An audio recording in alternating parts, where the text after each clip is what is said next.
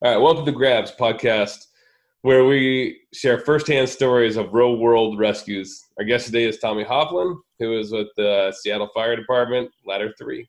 All right, Tommy, tell us a little bit about your department and your experience. I've been on the department 17 years. I'm currently a lieutenant on Ladder 3, which is a truck company in close to the downtown core, but not in the high-rise district itself.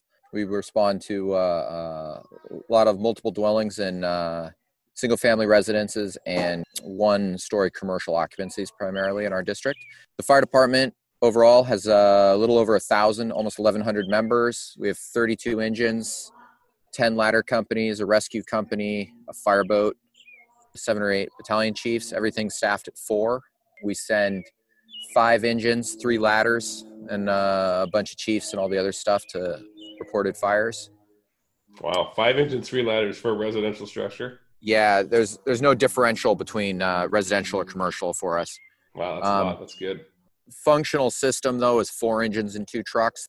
5th engine and 3rd ladder are RIT.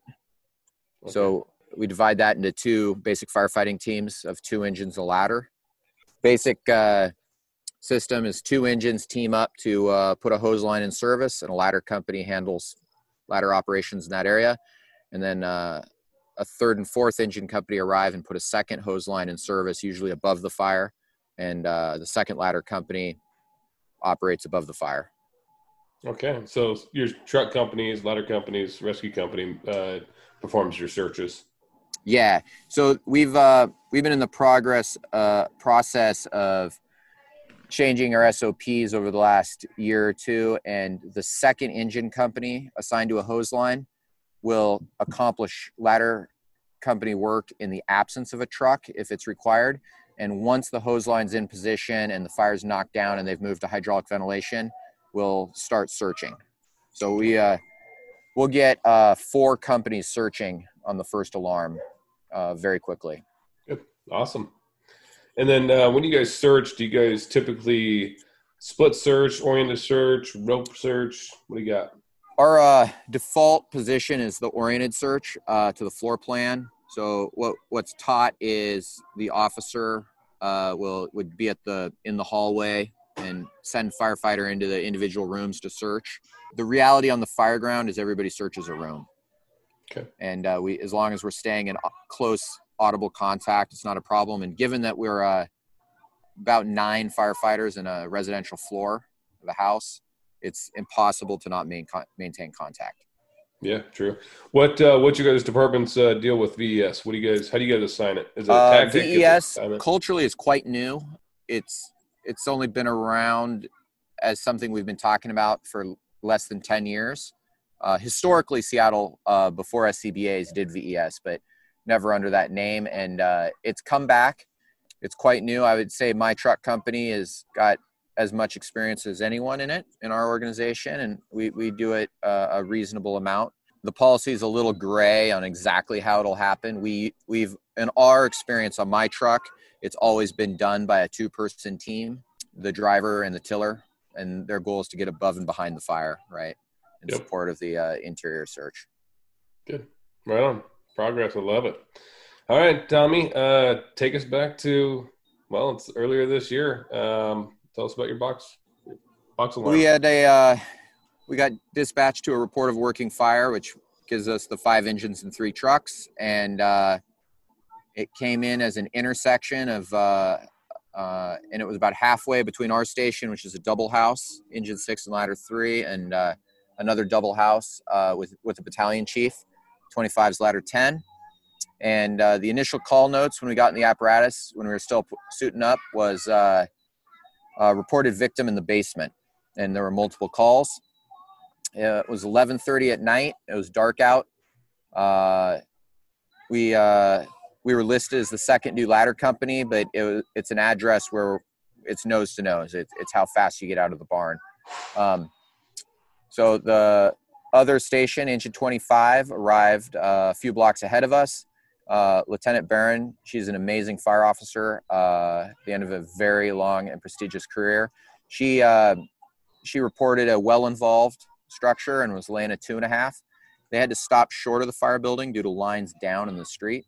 And the battalion chief was right behind her. He pulled up, assumed command, and reported a fully involved building. We pulled up moments after that. Due to power lines and trees, we weren't able to bring the aerial into service.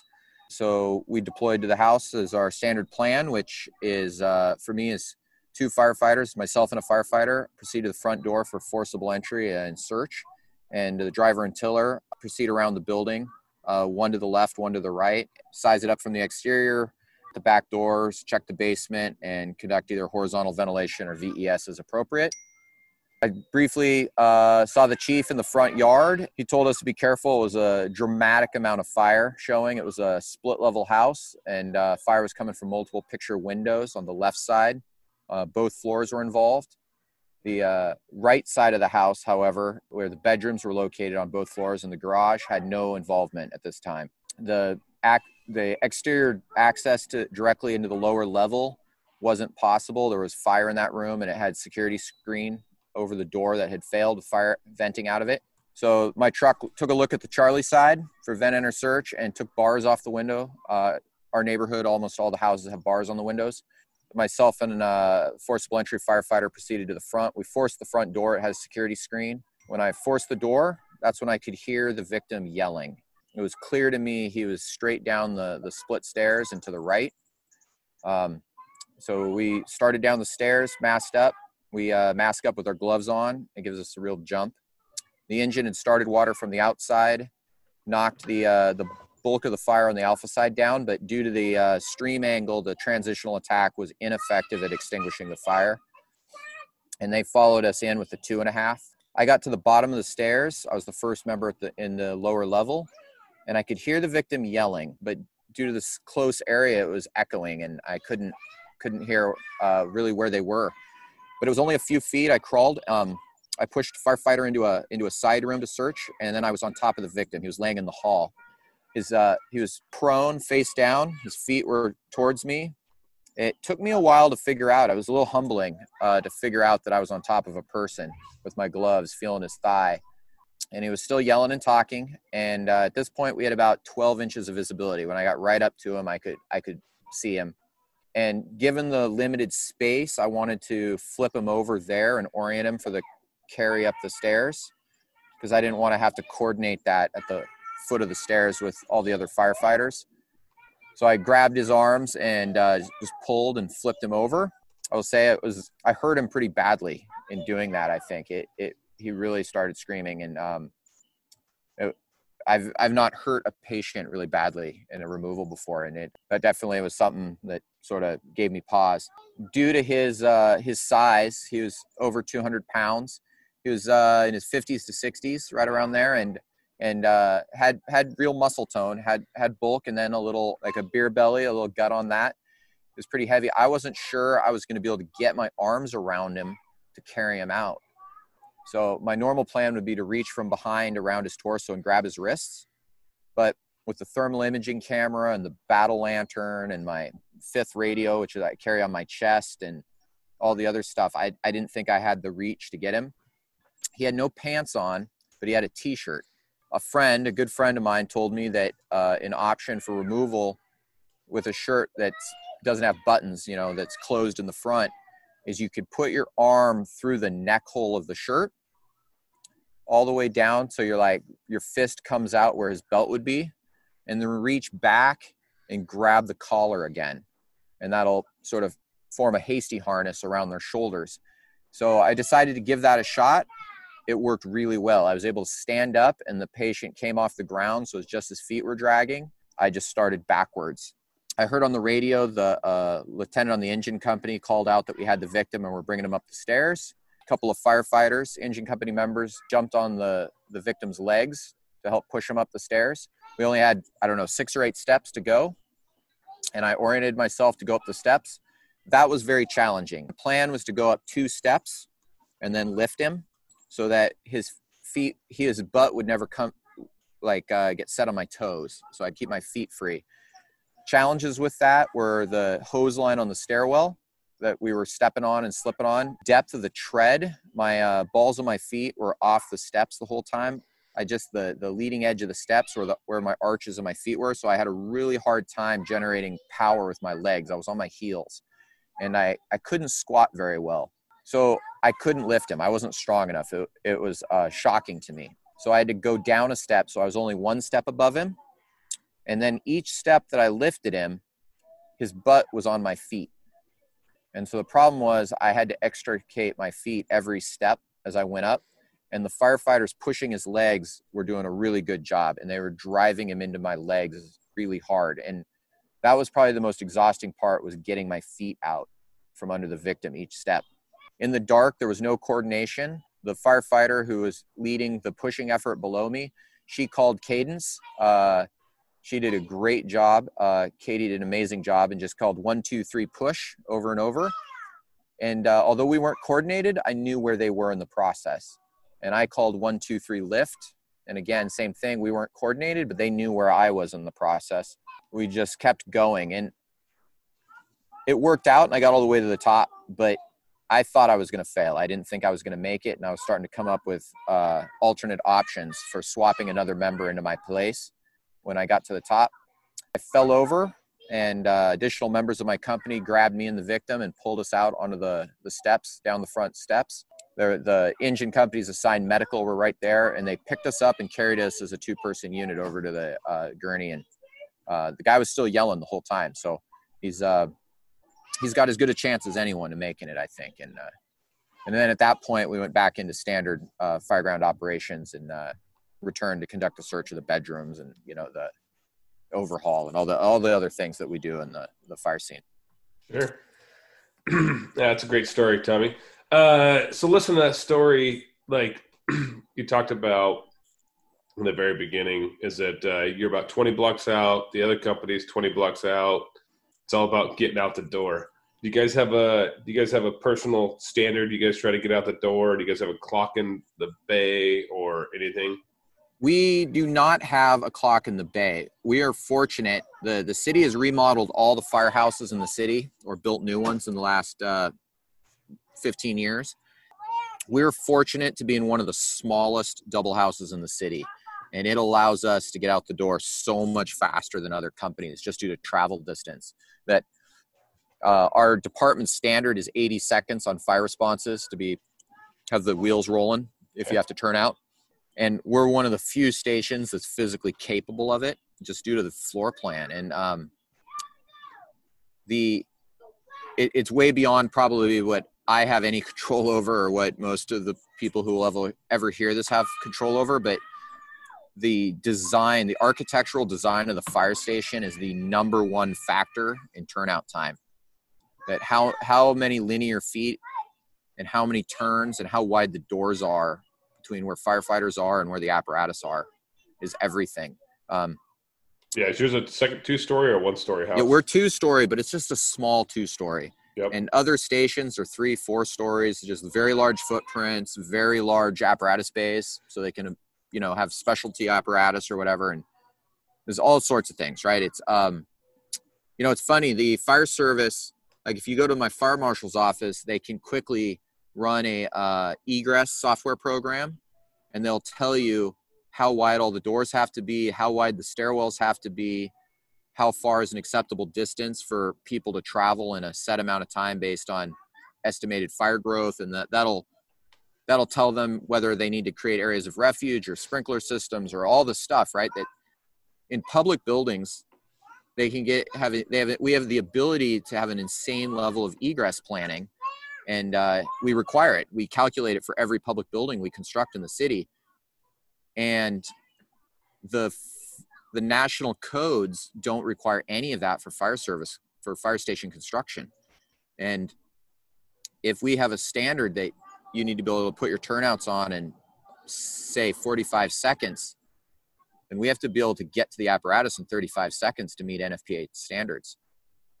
Yeah. And it's interesting that the fire service doesn't require fire stations to be built to facilitate turnout time. Yeah, absolutely. It's a dramatic impact. We've less than half our stations in this, just the way it is. It's not a criticism of our members. but less than half our stations can meet turnout times, and it's a feature of architecture.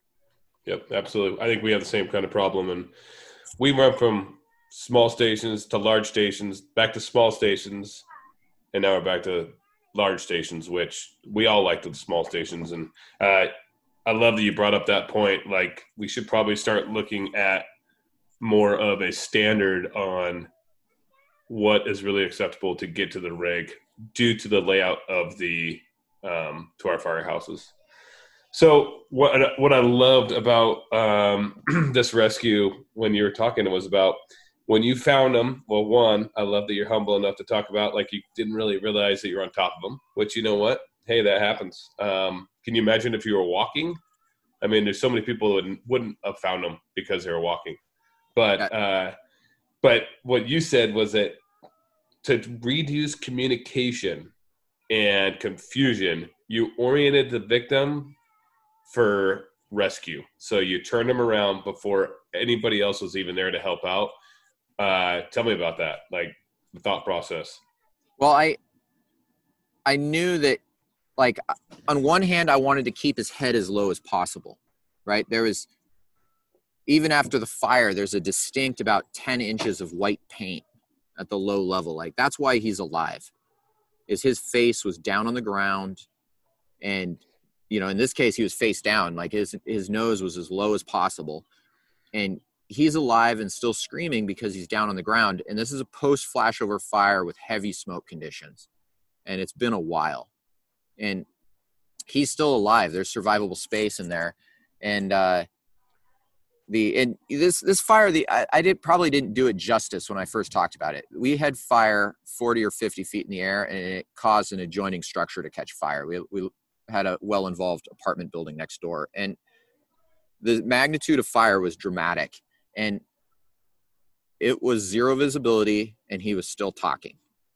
He was face down on the ground at the lowest level, and I wanted to keep his head down there. I didn't want to lift his head up into the smoke, but I also knew I wasn't going to be able to carry him up the stairs feet first. And so in that, I thought the total time of exposure to the victim was going to be reduced if we did it fastest. And so I was willing to accept increasing the amount of cyanide that he was going to take in the hallway to decrease the amount of cyanide he was going to take in the stairwell. And so being able to complete a task without coordinating with other members, I think, is usually just fastest. That anytime I have to talk to someone else, come up with a plan, communicate the plan, you know, get everybody on the same page, that's time. And the whole time he's going to be breathing cyanide. So I chose, in this case, to flip him over and orient him for the removal in the hallway without telling anybody I'd found the victim. That I didn't see any benefit in his removal time to sharing that information at that point. And if I drug him to the base of the stairs, there was going to be more room to turn him around, but there were going to be a lot of firefighters. There were going to be 3 companies there, and everybody was going to pull in a different direction, and everybody was going to have a good idea, and everybody was going to want to help. And I saw that as being detrimental to the victim. So in this case, I chose to flip him over. But there was a cost that I lifted him off the ground and carried him through the smoke, and his head, you know, was 3-4 feet off the ground. And if I had drug him by his feet, I'd have left his face on the carpet the entire time to the base of the stairs. And I don't know what the right answer is. That's the choice I made, but I was very aware that what I did there was going to impact the amount of cyanide he was going to get. You know, I love talking to you about this because there's very few firefighters that I talk to that are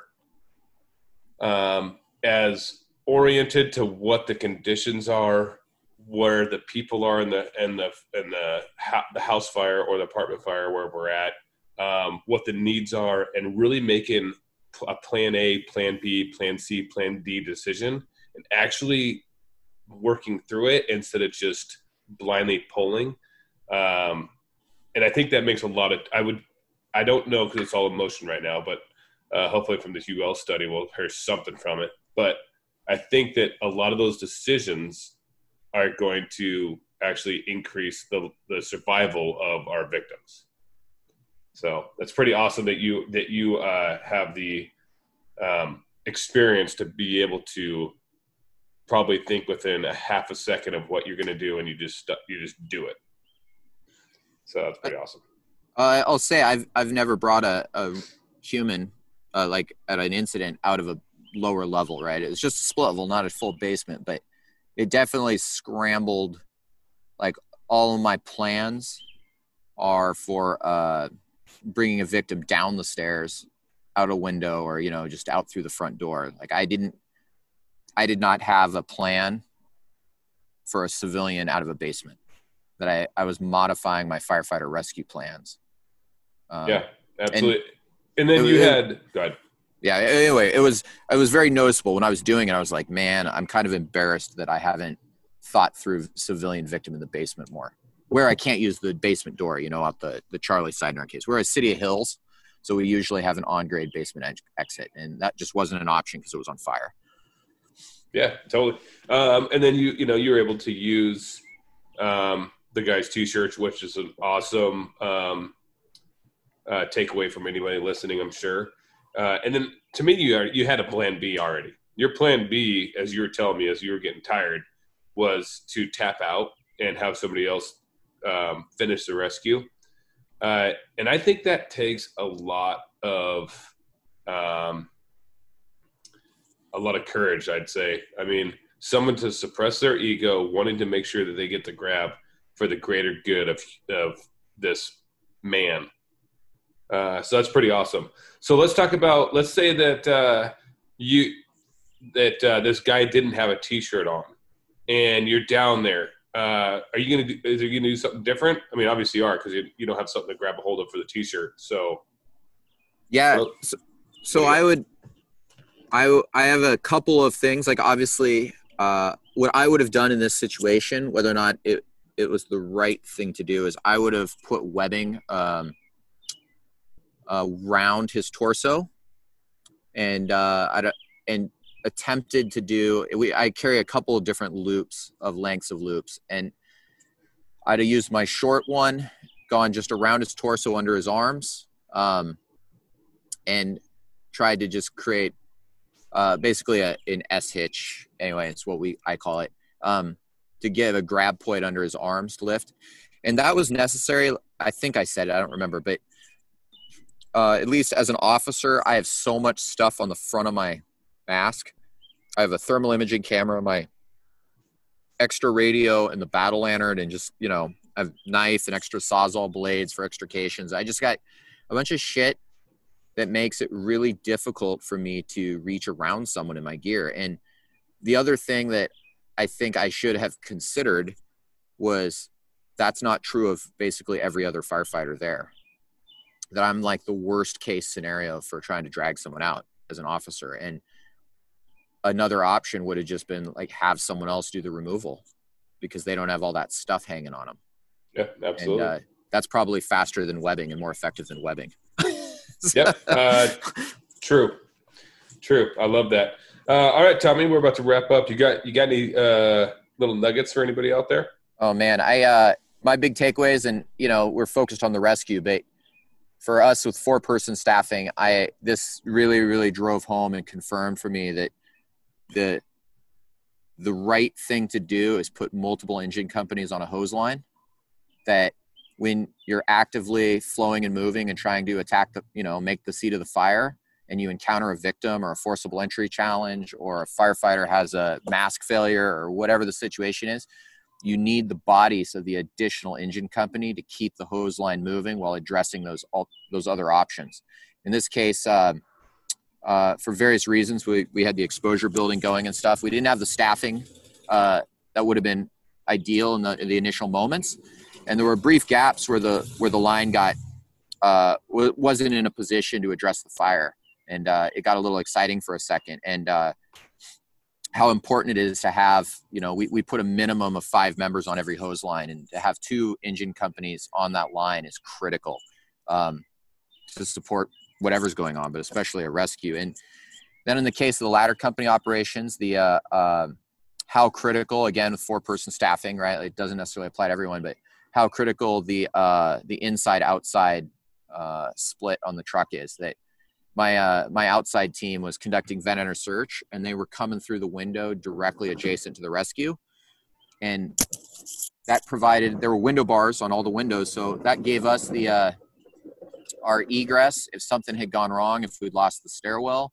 It gave us plan C to bring the victim out a basement window directly. It gave us the additional bodies. And, fire conditions, in this case, I was able to make the stairs, but, by the time we were finishing the rescue, we had some flames in the overhead, and a couple things differently, it wouldn't have been possible to go down the stairs. And that victim's only option at that point would have been vent enter search and picking one up front, you're hoping you're right, but doing both right away, everybody's got an option, right? We don't have to commit to one plan. We can run multiple plans simultaneously. And I think the interior search plus vent enter search is just such a powerful operation. And it's new to us, it's new to Seattle, and but it works. We're seeing really positive results. Yeah, I think you bring up an awesome point. Like, definitely committing people to search early, and I'm not talking with just 2. If you can do with 4 on a smaller house or something, and more is better. But like making different entrance points is going to give us a better success and reduce our time to locate them, and then also our ability to have multiple ways out for plan A, plan B, plan C, and multiple people to be able to do drags and radio communication and stuff. So that's awesome. All right, Tommy, thank you for coming onto the show today and sharing your story. Thank you, Justin. Yeah. No, thank you, man. If you're on scene of a structure fire with a rescue or assist with a dead or alive civilian, help us capture our wins and specific details that improve our rescue and search across this nation. And fill out one survey per victim on www.firefighterrescuesurvey.com. You can also join the Facebook group, Firefighter Rescue Survey, where hundreds of rescues are being recorded monthly. If you'd like to share your story on Grab's podcast, you can get a hold of Grant Schwalbe on the Book of Faces. He also runs search residential primary search, making the Grab of the Book of the Faces. I'm Justin McWilliams. You can give me a call or text 503-729-2734, or get a hold of me on Search Culture or just my normal page. Thanks.